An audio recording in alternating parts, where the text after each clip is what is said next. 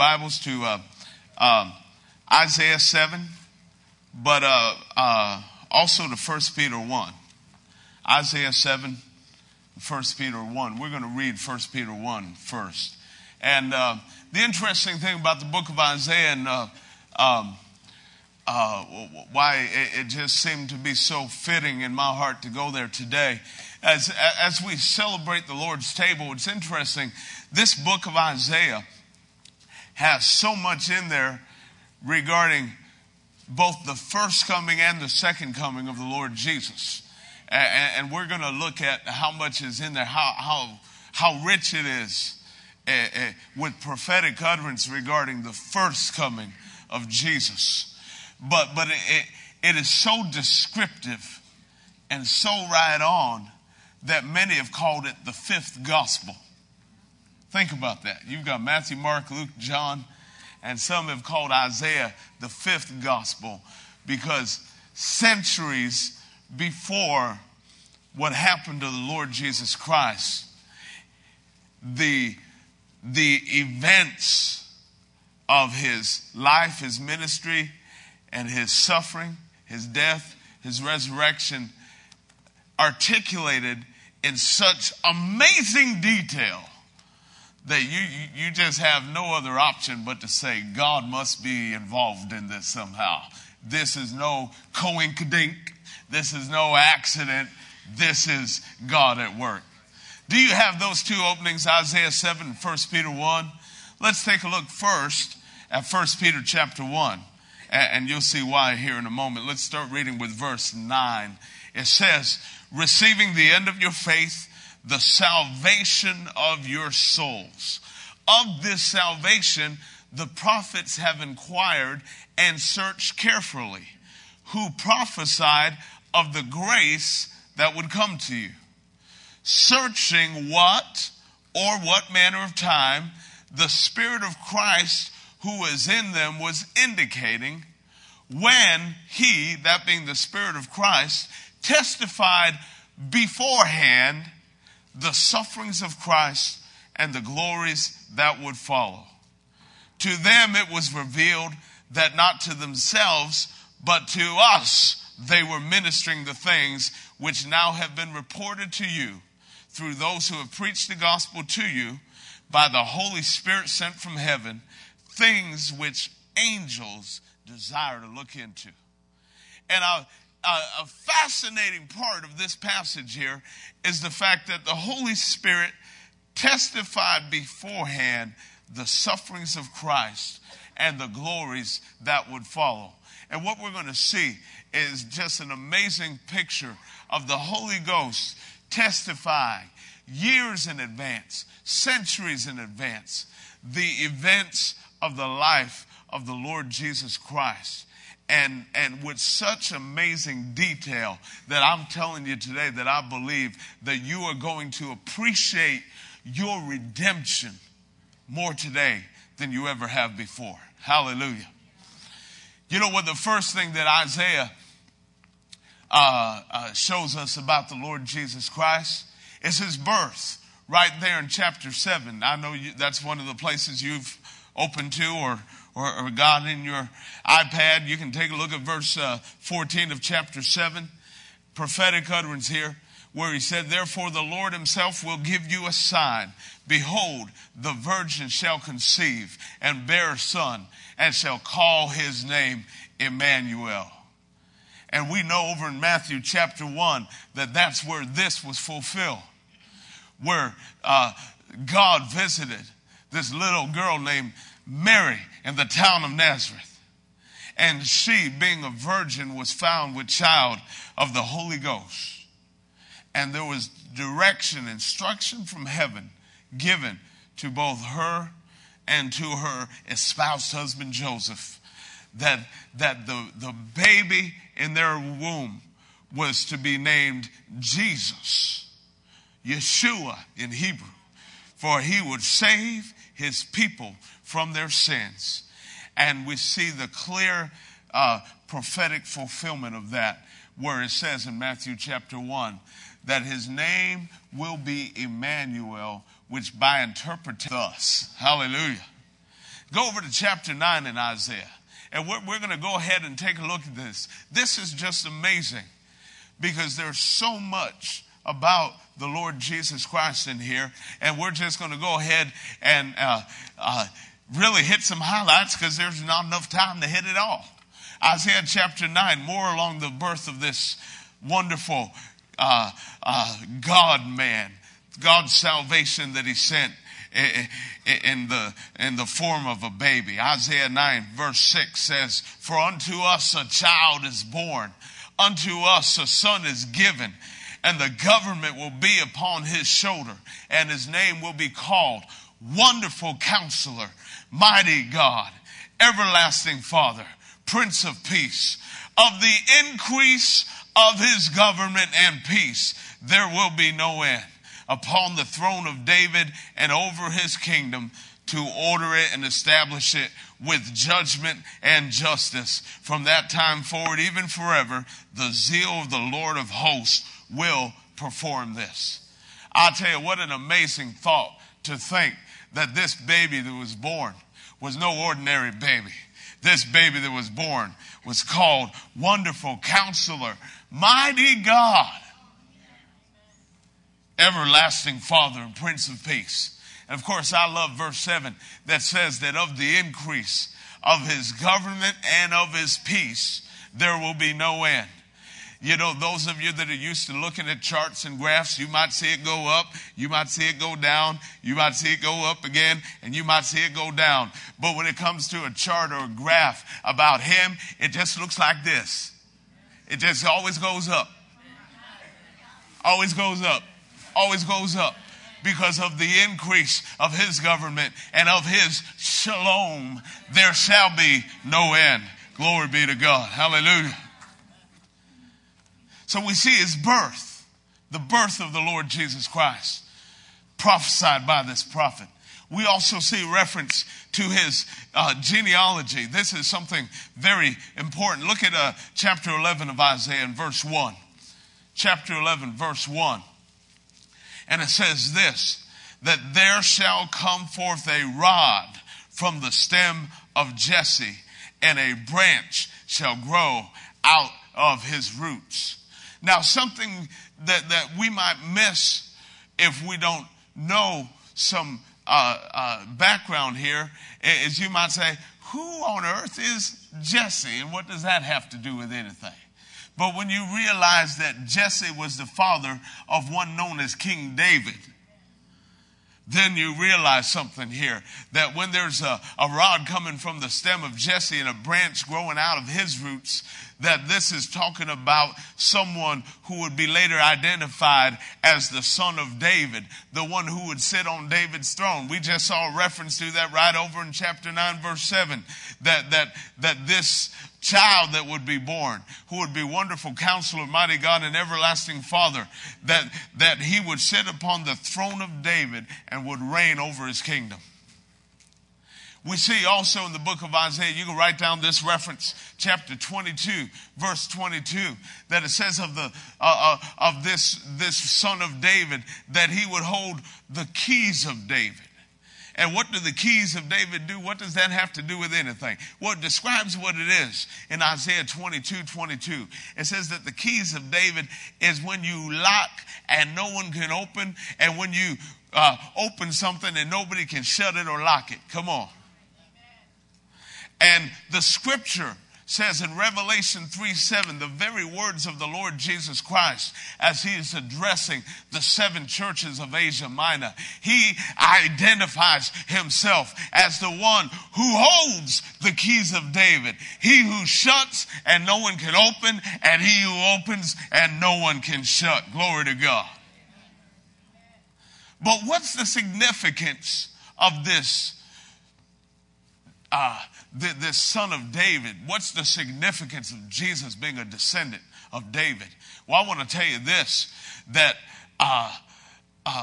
over in the book of Ezekiel, chapter 34:23, the word of God says that this son of David would be a shepherd over Israel. And his requirements of a shepherd. And one of the requirements that God had for a shepherd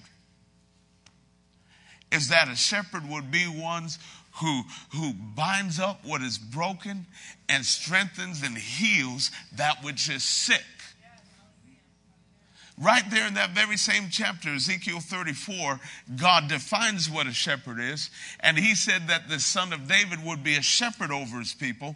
So no wonder in the ministry of Jesus, as you look through the Gospels and you see people being healed. You see in one place in Matthew 12, a blind and mute man both seeing and speaking. And the crowds are in amazement. And they uttered this statement: could this be the son of David? Isn't it interesting when you understand that the son of David who was to come is understood to be one who would bind up what is broken and strengthen what is sick? Is there any coincidence that blind men on the side of the road would cry out, "Jesus, son of David, have mercy on me"? Is it any coincidence that a Canaanite woman with a daughter possessed by a devil would also cry out the same, "Have mercy on me, O Lord, son of David"? So what is the significance of Jesus being the son of David? I want you to know that there is great significance, because he's not only the one who would sit on David's throne, but he's also got a set of keys that he's willing to use on you. You got some things that need to be opened and you don't see any way of opening it, but he's got keys that it can open things. Hey, come on now. He got some keys that can open some things in your life, and when he opens it, nobody can shut it. And he can use that same set of keys for some things that need to be shut in your life and slam that door. And when he shuts it, no man can open it. Glory be to God. So we see the importance of his genealogy there in the book of Isaiah. I'll just refer to this real quick. In the beginning of chapter 9, verse 1 and 2, we even see the location where Jesus would primarily minister. The geographical location described, where he talks about by the way of the sea, beyond the Jordan, in Galilee of the Gentiles. Galilee, does that sound familiar? And it says, the people who walked in darkness have seen a great light. And those who dwelt in the land of the shadow of death, upon them a light has shined. And we see the fulfillment of this and a direct correlation to this passage over in Matthew 4, verse 14 through 16. So we see his birth described. We see his genealogy described. We even see the physical location of his ministry described. And then you see his ministry described. The ministry of the Lord Jesus Christ. Oh, come on. Go to Isaiah chapter 11. And I want you to know, when we're talking about the ministry of the Lord Jesus Christ, we're not talking about something that's done and over with. You got to realize today, come on, somebody help me, that the ministry of the Lord Jesus Christ is active today. It continues today. John 14:12, Jesus uttered the words, "He that believes on me, the works that I do shall he do also. And greater works than these, because I go to the Father." And Luke, as he was writing the book of Acts, after writing the Gospel of Luke first to a man named Theophilus, and then he wrote the book of Acts, also addressing that to the same man named Theophilus. And then in Acts 1:1, Luke refers to the gospel he wrote not as the end all of itself, but he uses this term. This is what I wrote to you previously, was what Jesus began to do and teach. Which means that thing there, that Gospel of Luke that I wrote you, was only the beginning. Only the beginning of what Jesus did and what Jesus taught. Jesus is still doing and Jesus is still teaching now in this other book I'm writing, the book of Acts, and now he's doing it through his body. Come on now, hallelujah. So that ministry is still going. Isaiah 11, We read verse 1, but we'll go ahead and read it again just for the context. It says, there shall come forth a rod from the stem of Jesse, and a branch shall grow out of his roots.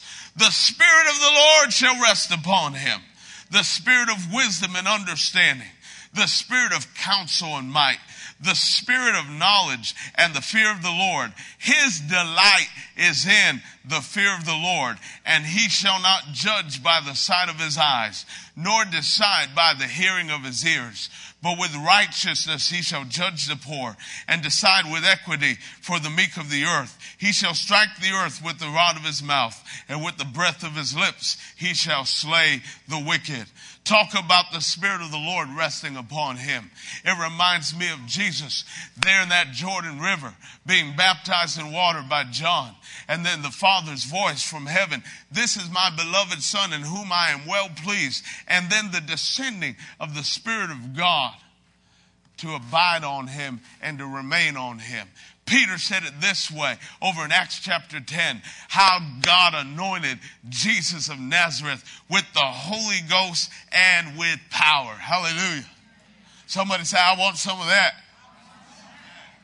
You know, the same Holy Ghost power that Jesus was anointed with, God's intention is for us to be anointed with that same power.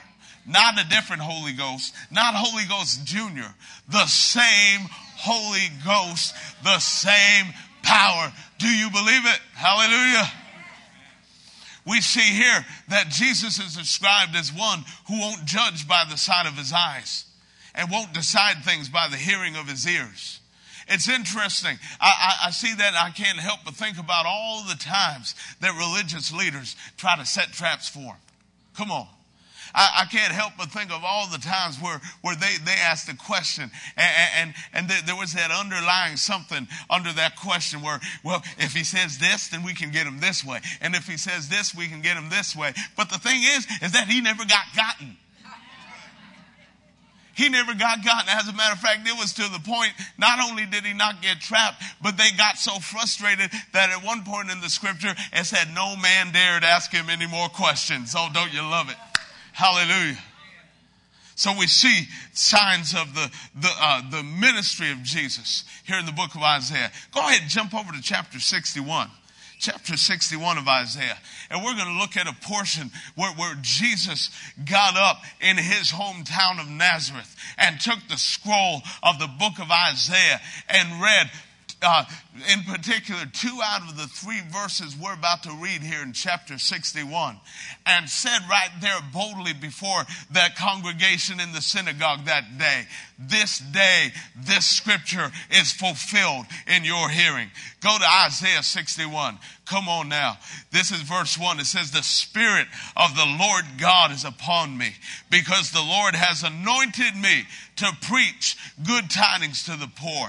He has sent me to heal the brokenhearted, to proclaim liberty to the captives and the opening of the prison to those who are bound, to proclaim the acceptable year of the Lord and the day of vengeance of our God, to comfort all who mourn, to console those who mourn in Zion, to give them beauty for ashes, the oil of joy for mourning, the garment of praise for the spirit of heaviness, that they may be called trees of righteousness, the planting of the Lord, that he may be glorified. And I want you to know that Jesus is still anointed to do these same things for us, and he has also sent us forth to do the same for others. So if you're poor, there's still good tidings for poor people. You know what good news for poor folks are? You don't have to be poor anymore. There's good news for brokenhearted people. He's come to heal brokenhearted people.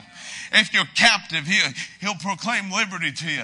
Open prisons for those that are bound. Proclaim the acceptable year of the Lord, the year of Jubilee,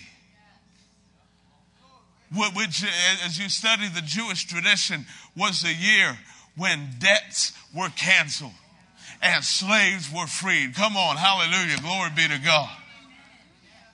Jesus is still anointed. Let me read to you Isaiah 35. You're going to reference verse 4 through 6. It says that he will come and save you. It says that at the end of verse 4, and then it goes on to say, then the eyes of the blind shall be opened, and the ears of the deaf shall be unstopped. Then the lame shall leap like a deer, and the tongue of the dumb or the mute will sing. Oh, come on, somebody. Does that sound familiar? Does that sound like the healing ministry of the Lord Jesus Christ? That's Isaiah 35, 4 through 6.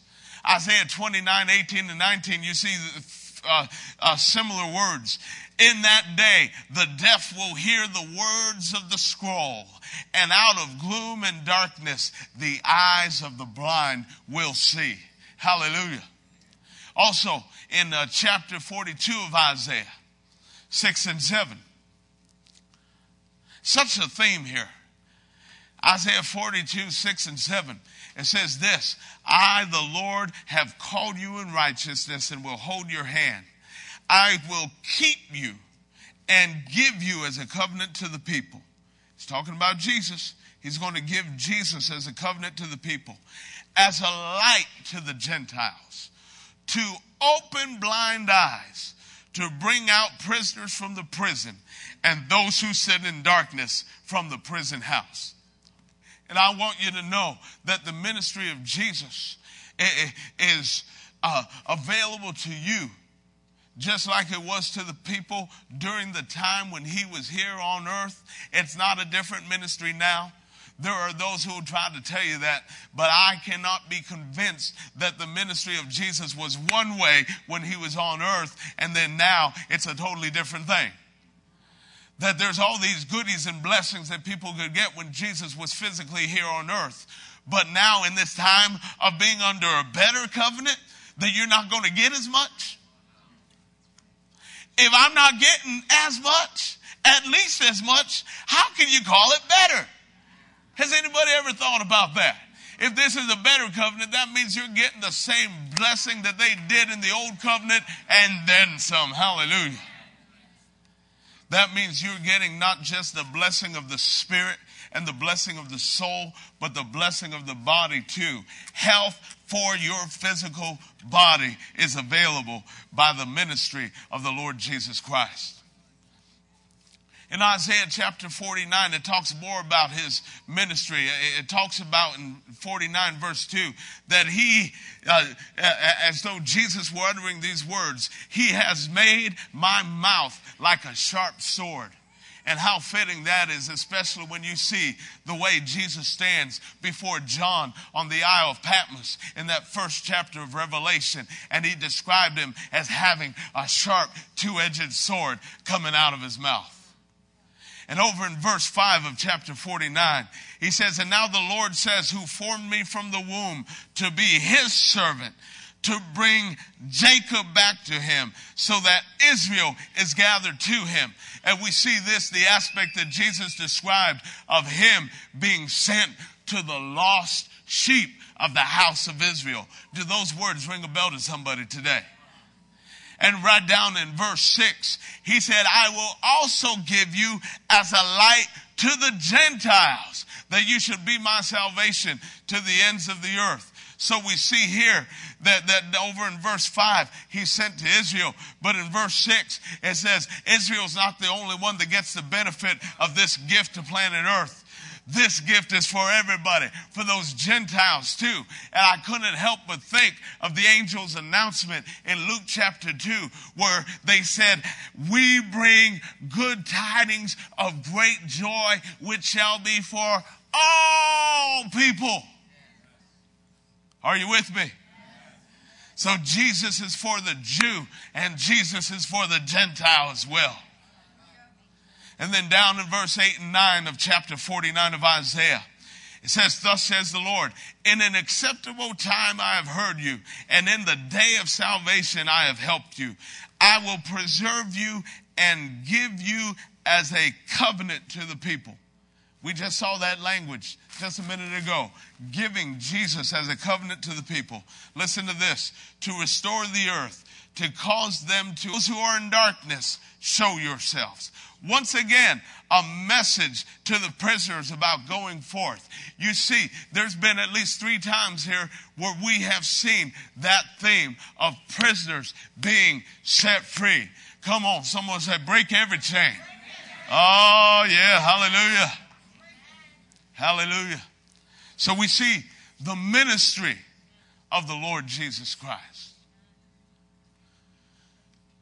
Now I want to take a look at another dimension, and a very big dimension of what Isaiah covers in his book. The sufferings of the Lord Jesus Christ. We looked at his birth. We looked at his genealogy. We looked at even the location where he'd be ministering was described.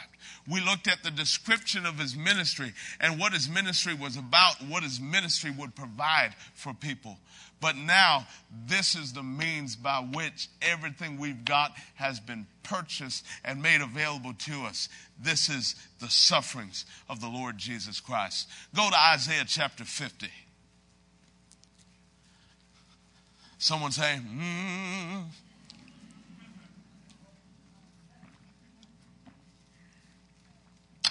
Isaiah chapter 50. You know, as we were out at a conference a few weeks back, it's a gentleman, his name is Steve Halp, a pastor in Kansas City.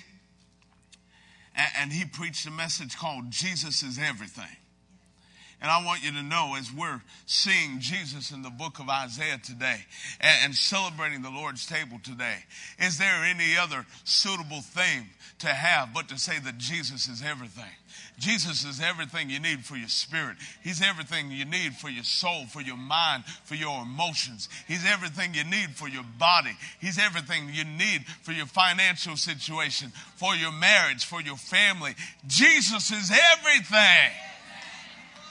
And there's nothing that is a need that is known to humankind that has not been covered by the suffering and the work of redemption that the Lord Jesus came to perform. Hallelujah. Isaiah 50, look at verse 5 through verse 7. It says, "The Lord God has opened my ear, and I was not rebellious, nor did I turn away. I gave my back to those who struck me, and my cheeks to those who plucked out the beard. I did not hide my face from shame and spitting. For the Lord God will help me, therefore I will not be disgraced. Therefore I have set my face like a flint, and I know that I will not be ashamed."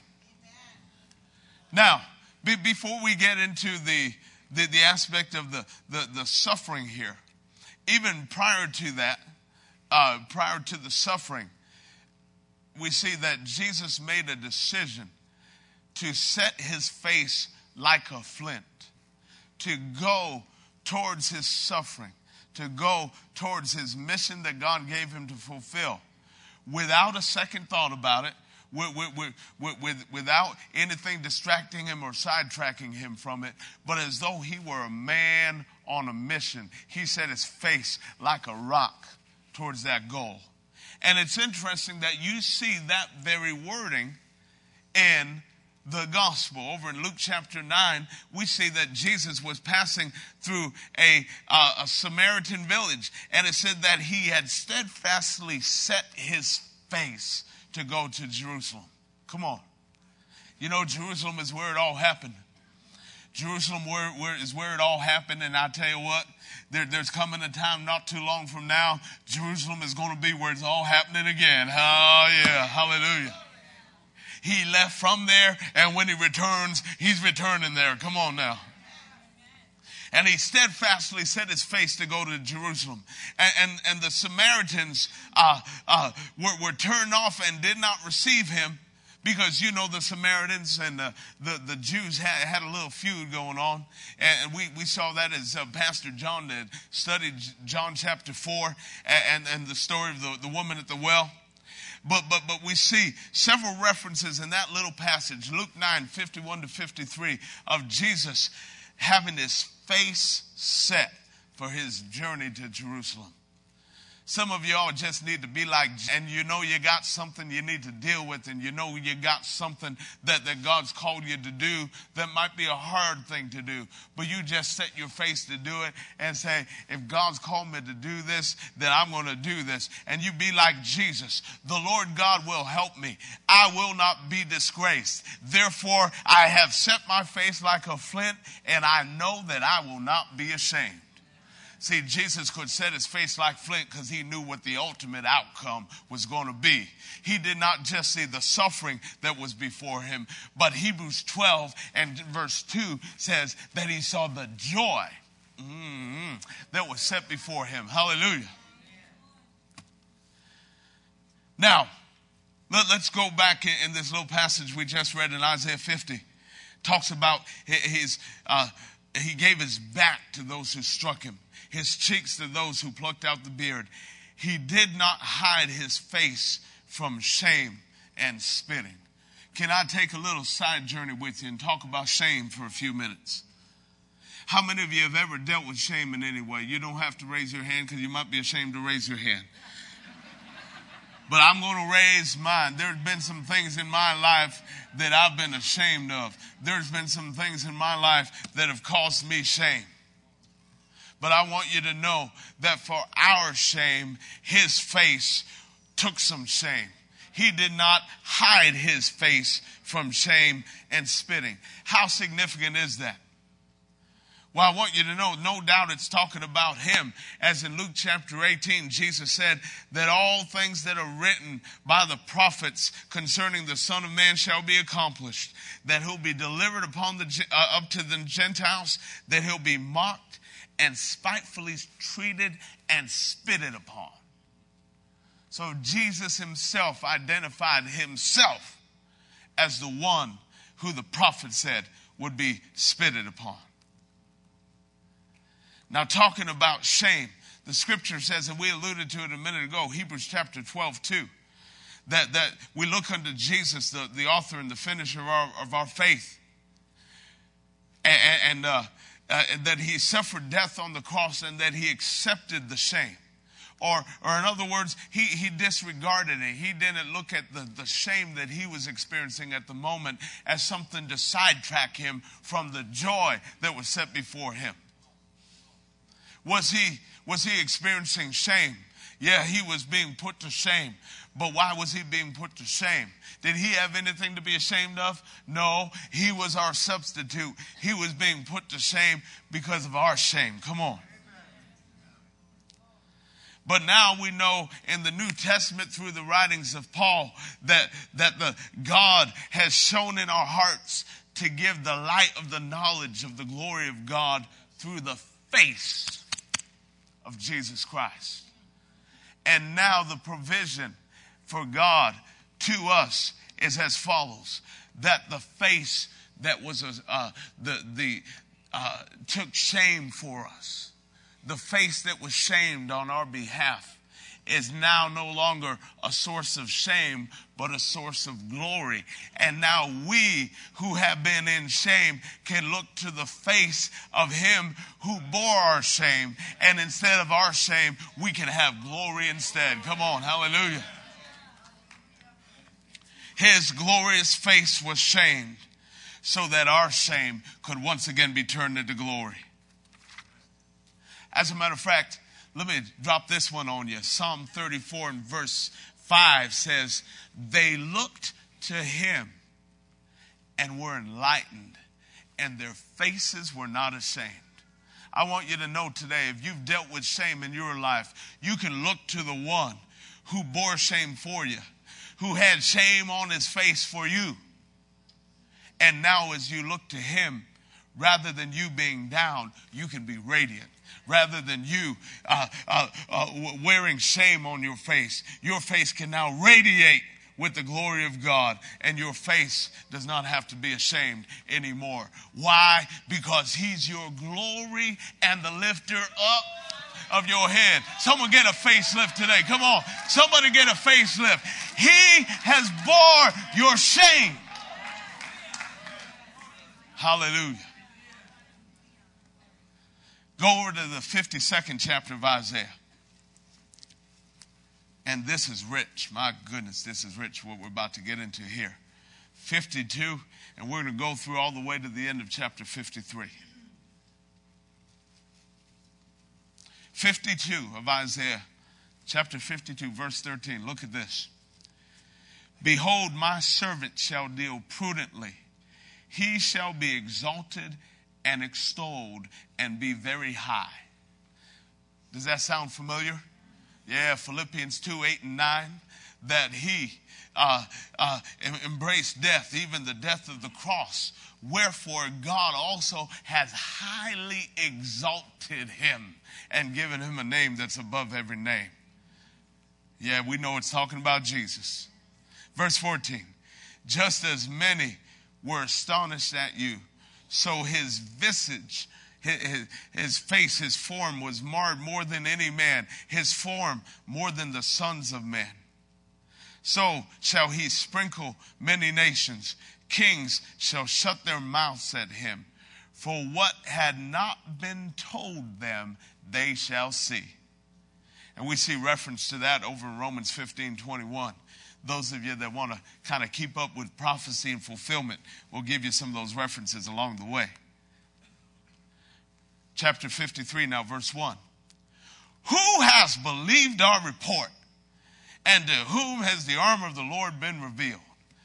You know, it's almost like Isaiah starting this chapter by saying, whoa, who's going to believe this? As though he just kind of had a taste and a sense inside as he was writing it, that there was coming a time where there was going to be a whole lot of people that did not believe this.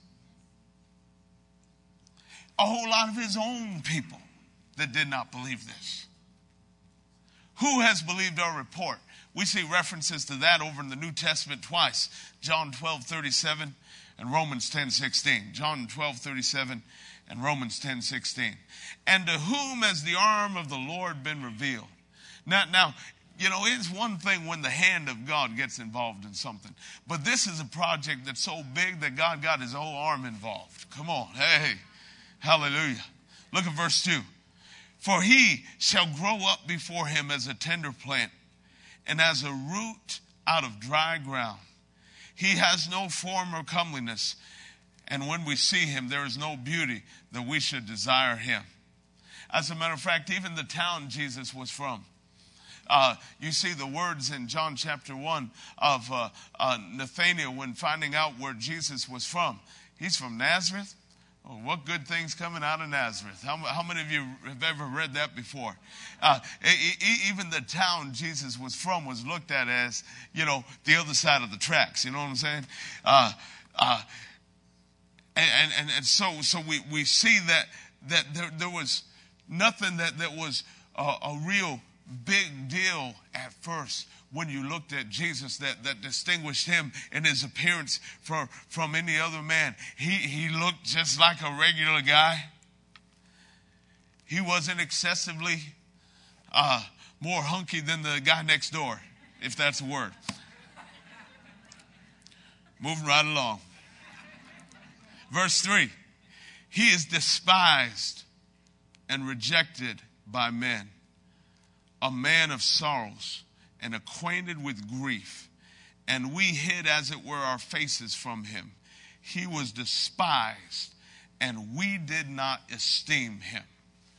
First of all, the idea of him being despised and rejected by men. Boy, we see that in John chapter 1, 10, 11, where it says he was in the world, and the world was made by him, and the world knew him not. He came to his own, and his own received him not. Despised and rejected by men. And then he's called a man of sorrows and acquainted with grief. I want to give you a little Hebrew lesson today. This word sorrows in the New King James Bible is actually the Hebrew word makob, M-A-K-O-B. And it covers the sense of sorrow, but that's not all. And understanding this, that salvation is a package deal, we need to be very aware of everything that's in the package. All right? So the word macabre means anguish, affliction, grief, pain, and sorrow. A man of sorrows, a man of anguish, of pain, and sorrow. That's the Hebrew word makab. And acquainted with grief. Grief is another Hebrew word I want to introduce you to today. It's the word choli, spelled C-H-O-L-I-Y. C-H-O-L-I-Y. And this word, it covers the connotation of grief, but also more than that. It covers malady, anxiety, calamity, disease, grief, and sickness. Now, look at verse 4. We're going to see these words again. Surely he has borne our griefs. Surely he has borne our choli. He has borne our maladies, our anxieties, our calamities, our diseases, our griefs, and our sicknesses. And carried our sorrows, our macabre, our anguish, our affliction, our grief, our pain, and our sorrows. Yet we esteemed him stricken, smitten by God, and afflicted. Isn't it interesting that the very leaders, according to Matthew 26, conferred together and came to this conclusion that he, this innocent lamb, this perfect man, was worthy and deserving of death. They deemed him as being stricken, smitten by God, and afflicted. They deemed him as not being who we understand Jesus to be, but they thought of him as a criminal and one deserving of death. But I want you to realize something. I just want to go back for a minute here. This idea of surely he has borne our griefs and carried our sorrows. If you don't have a whole lot of confidence in my Hebrew definition, all you got to do is open your Bible to Matthew chapter 8 and take a look at verse 16 and 17 and see how the Holy Spirit, through the writer of the Gospel of Matthew, interprets these words of Isaiah. Let me read this to you. This is Matthew 8, 16 and 17. It says, when the evening had come, they brought to him many who were demon-possessed. And he cast out the spirits with a word, and he healed all who were sick, that it might be fulfilled, which was spoken by Isaiah the prophet, saying, he himself took our infirmities and bore our sicknesses. Can I tell you something? Oh my goodness. That there is a healer in the house today. And there is healing in the house today. Can I tell somebody that the Lord Jesus Christ has borne our sicknesses, our pains, and our diseases. He carried them on himself as our substitute. Which means that if he did it on our behalf, we don't need to do it because it's already been done for us.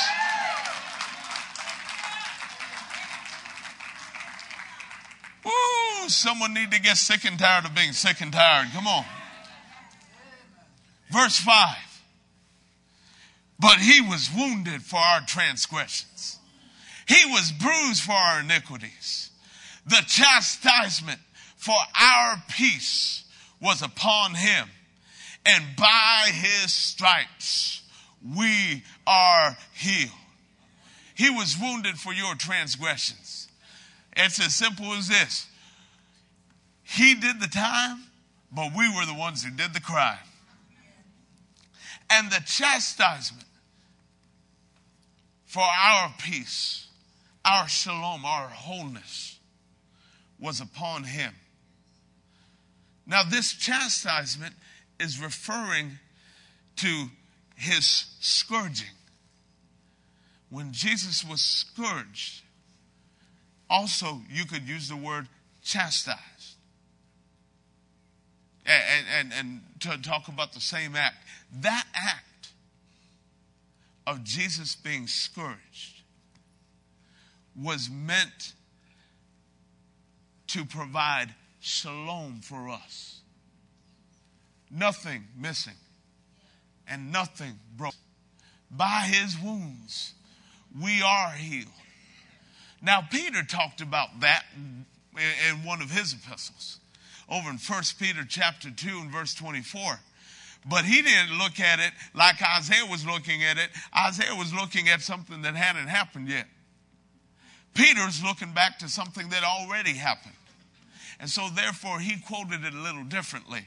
He said, by whose stripes you were. You were healed.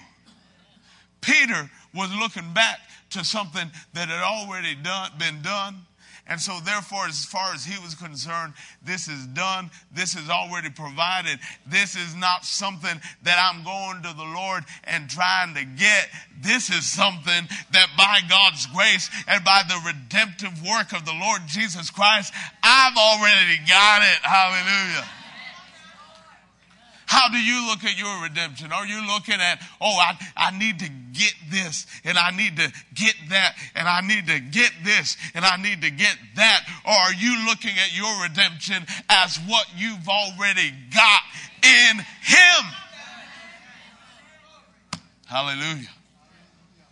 Verse 6. All we like sheep have gone astray. We have turned everyone to his own way. It's interesting how when Jesus was close to being taken away by the soldiers, he made reference, one of the Gospels make reference to the verse, smite the shepherd and the sheep get scattered. Isn't that interesting? All we like sheep have gone astray. We've turned everyone to his own way. The Lord has laid on him the iniquity of us all. He was oppressed and he was afflicted, yet he opened not his mouth. He was led as a lamb to the slaughter, and as a sheep before its shearers is silent, so he opened not his mouth.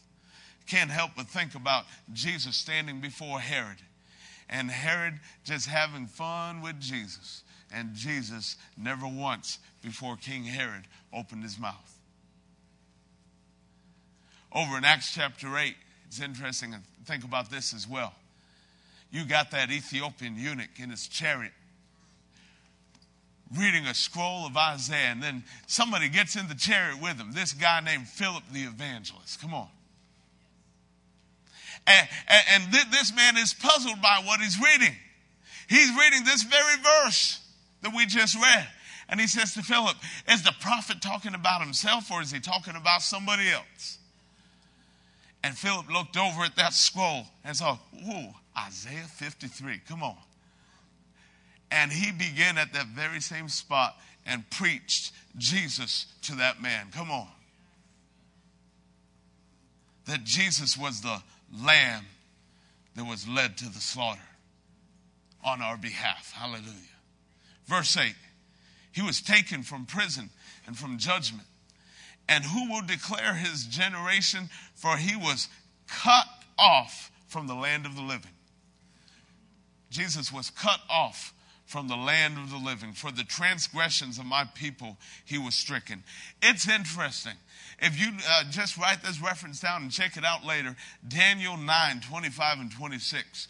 Daniel 9, 25 and 26 talks about this. First of all, Daniel, under the inspiration of the Holy Ghost, is describing the exact time frame of when the Messiah would come, and also declares very clearly that the Messiah will be cut off. Uses that term, cut off. And what's the term here? For he was cut off from the land of the living. For whose purpose? For his own purpose? No, for the transgression of my people, he was stricken.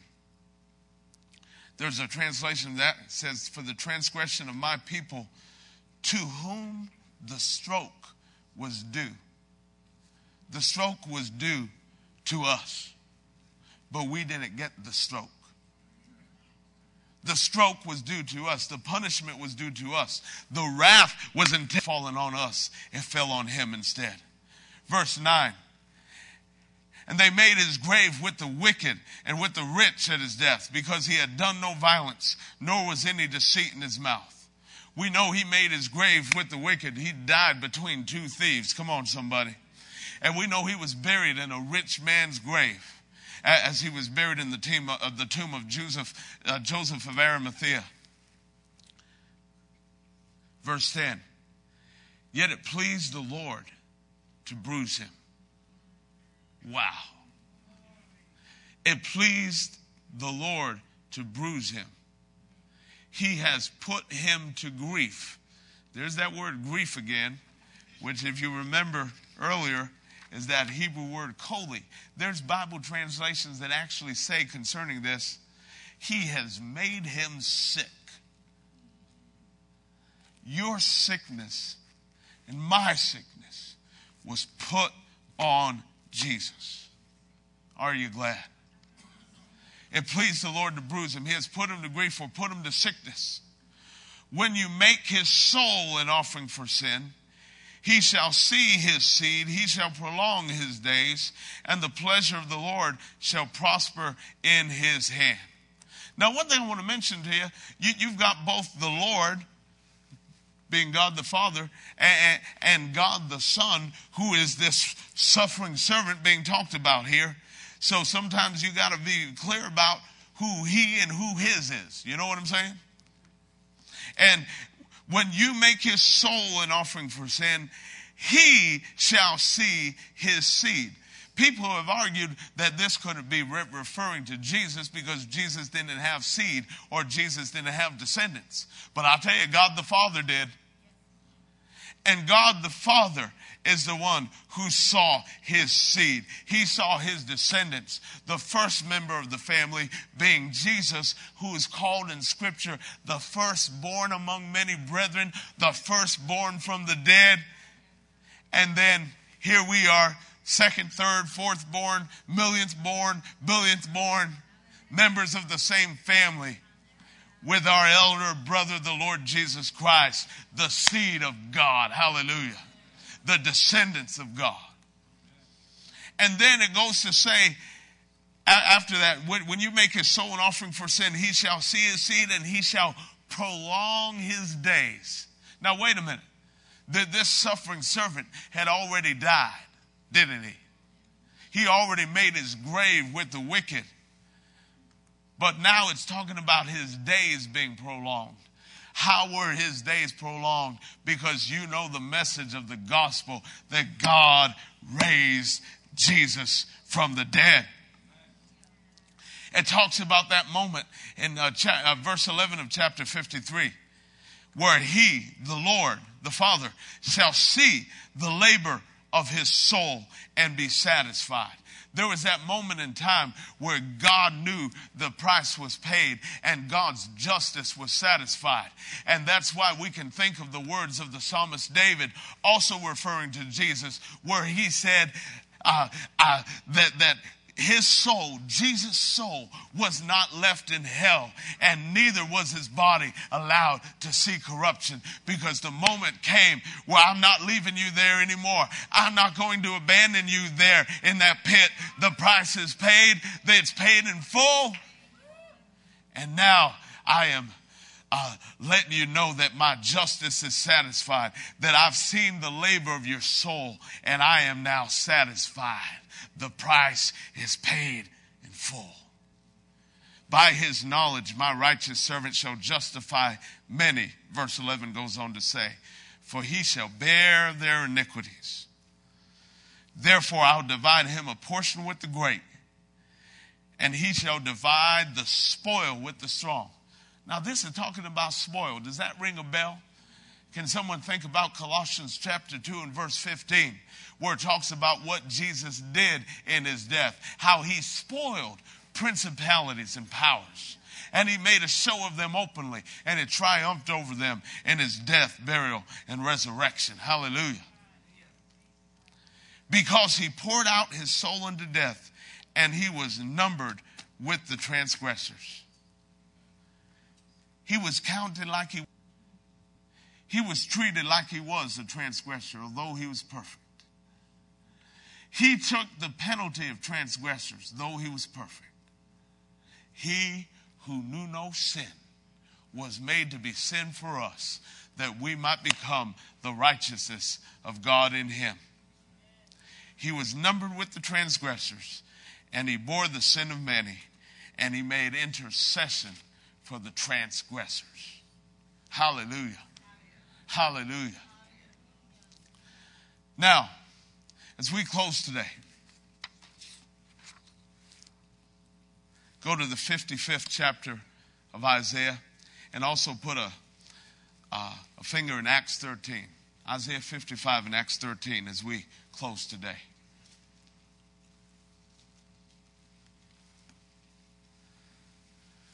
So we see his birth. We see his genealogy, even the location of his ministry predicted, the details of his ministry, what his ministry would be like predicted, his suffering and resurrection predicted.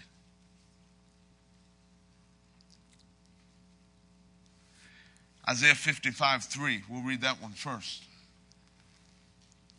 as we get ready to close here. Incline your ear and come to me. Hear, and your soul shall live. And I will make an everlasting covenant with you, the sure mercies of David. The sure mercies of David. Now, when I hear a term in Scripture, I want to know if that term is elsewhere. Because if it's elsewhere, I want to go ahead and connect the dots. You know what I mean by connect the dots? If there's something in the Old Testament that's talking about something and something in the New Testament that's talking about it, I want to put the two together to see what the conclusion should be. So here in Isaiah 55, he says, I am making an everlasting covenant with you, the sure mercies of David. Now I want to go to Acts 13 and see what is being spoken of when he's talking about the sure mercies of David. Verse 34 of Acts 13. This is Paul preaching, and he said, and that he raised him from the dead, talking about Jesus being raised from the dead, and that he raised Jesus from the dead, no more to return to corruption. He has spoken thus, I will give you the sure mercies of David. So what's the sure mercies of David about? It is a reference to the fact that Jesus has been raised from the dead and he will die no more. He will never return to corruption.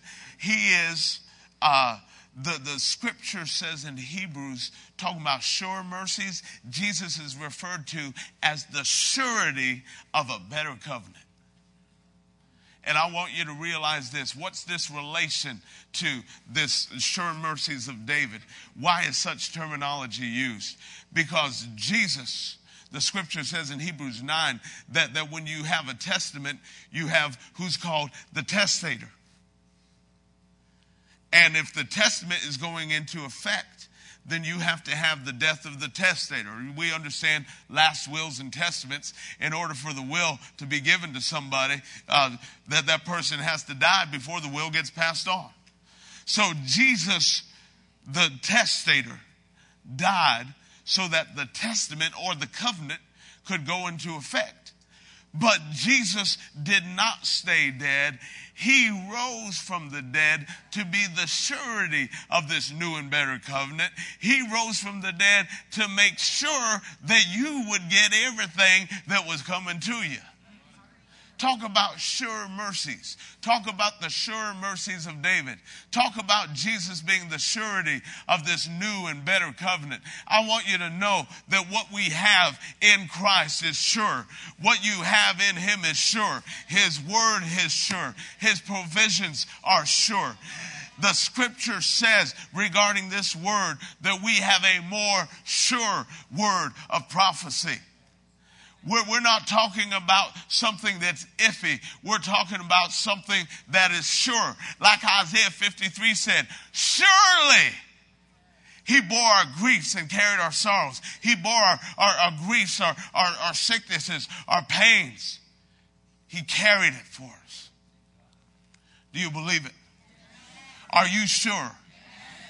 Well, he wanted you to be sure. That's why he gave you the sure mercies of David. And that's why he raised Jesus from the dead, to make sure that not only was the testament passed on to you, not only was the last will and testament passed on to you, but Jesus is now still working and has developed another aspect of his ministry. He is on the Father's right hand, living forever to make intercession for me and you. How many of you can say, thank God I see Jesus in the book of Isaiah today? Hallelujah. Glory to God. Amen. Let's pray. Father, we honor you. We give you glory and thanks. We thank you, Lord, for the word of God and the things that our eyes have seen today. And Lord, we pray that our hearts would be impacted and never forget, never leave this message behind. Never walk away from the straight simplicity of the fact that you have paid in full the price that needed to be paid for our redemption. And we thank you for it in Jesus' name. Amen.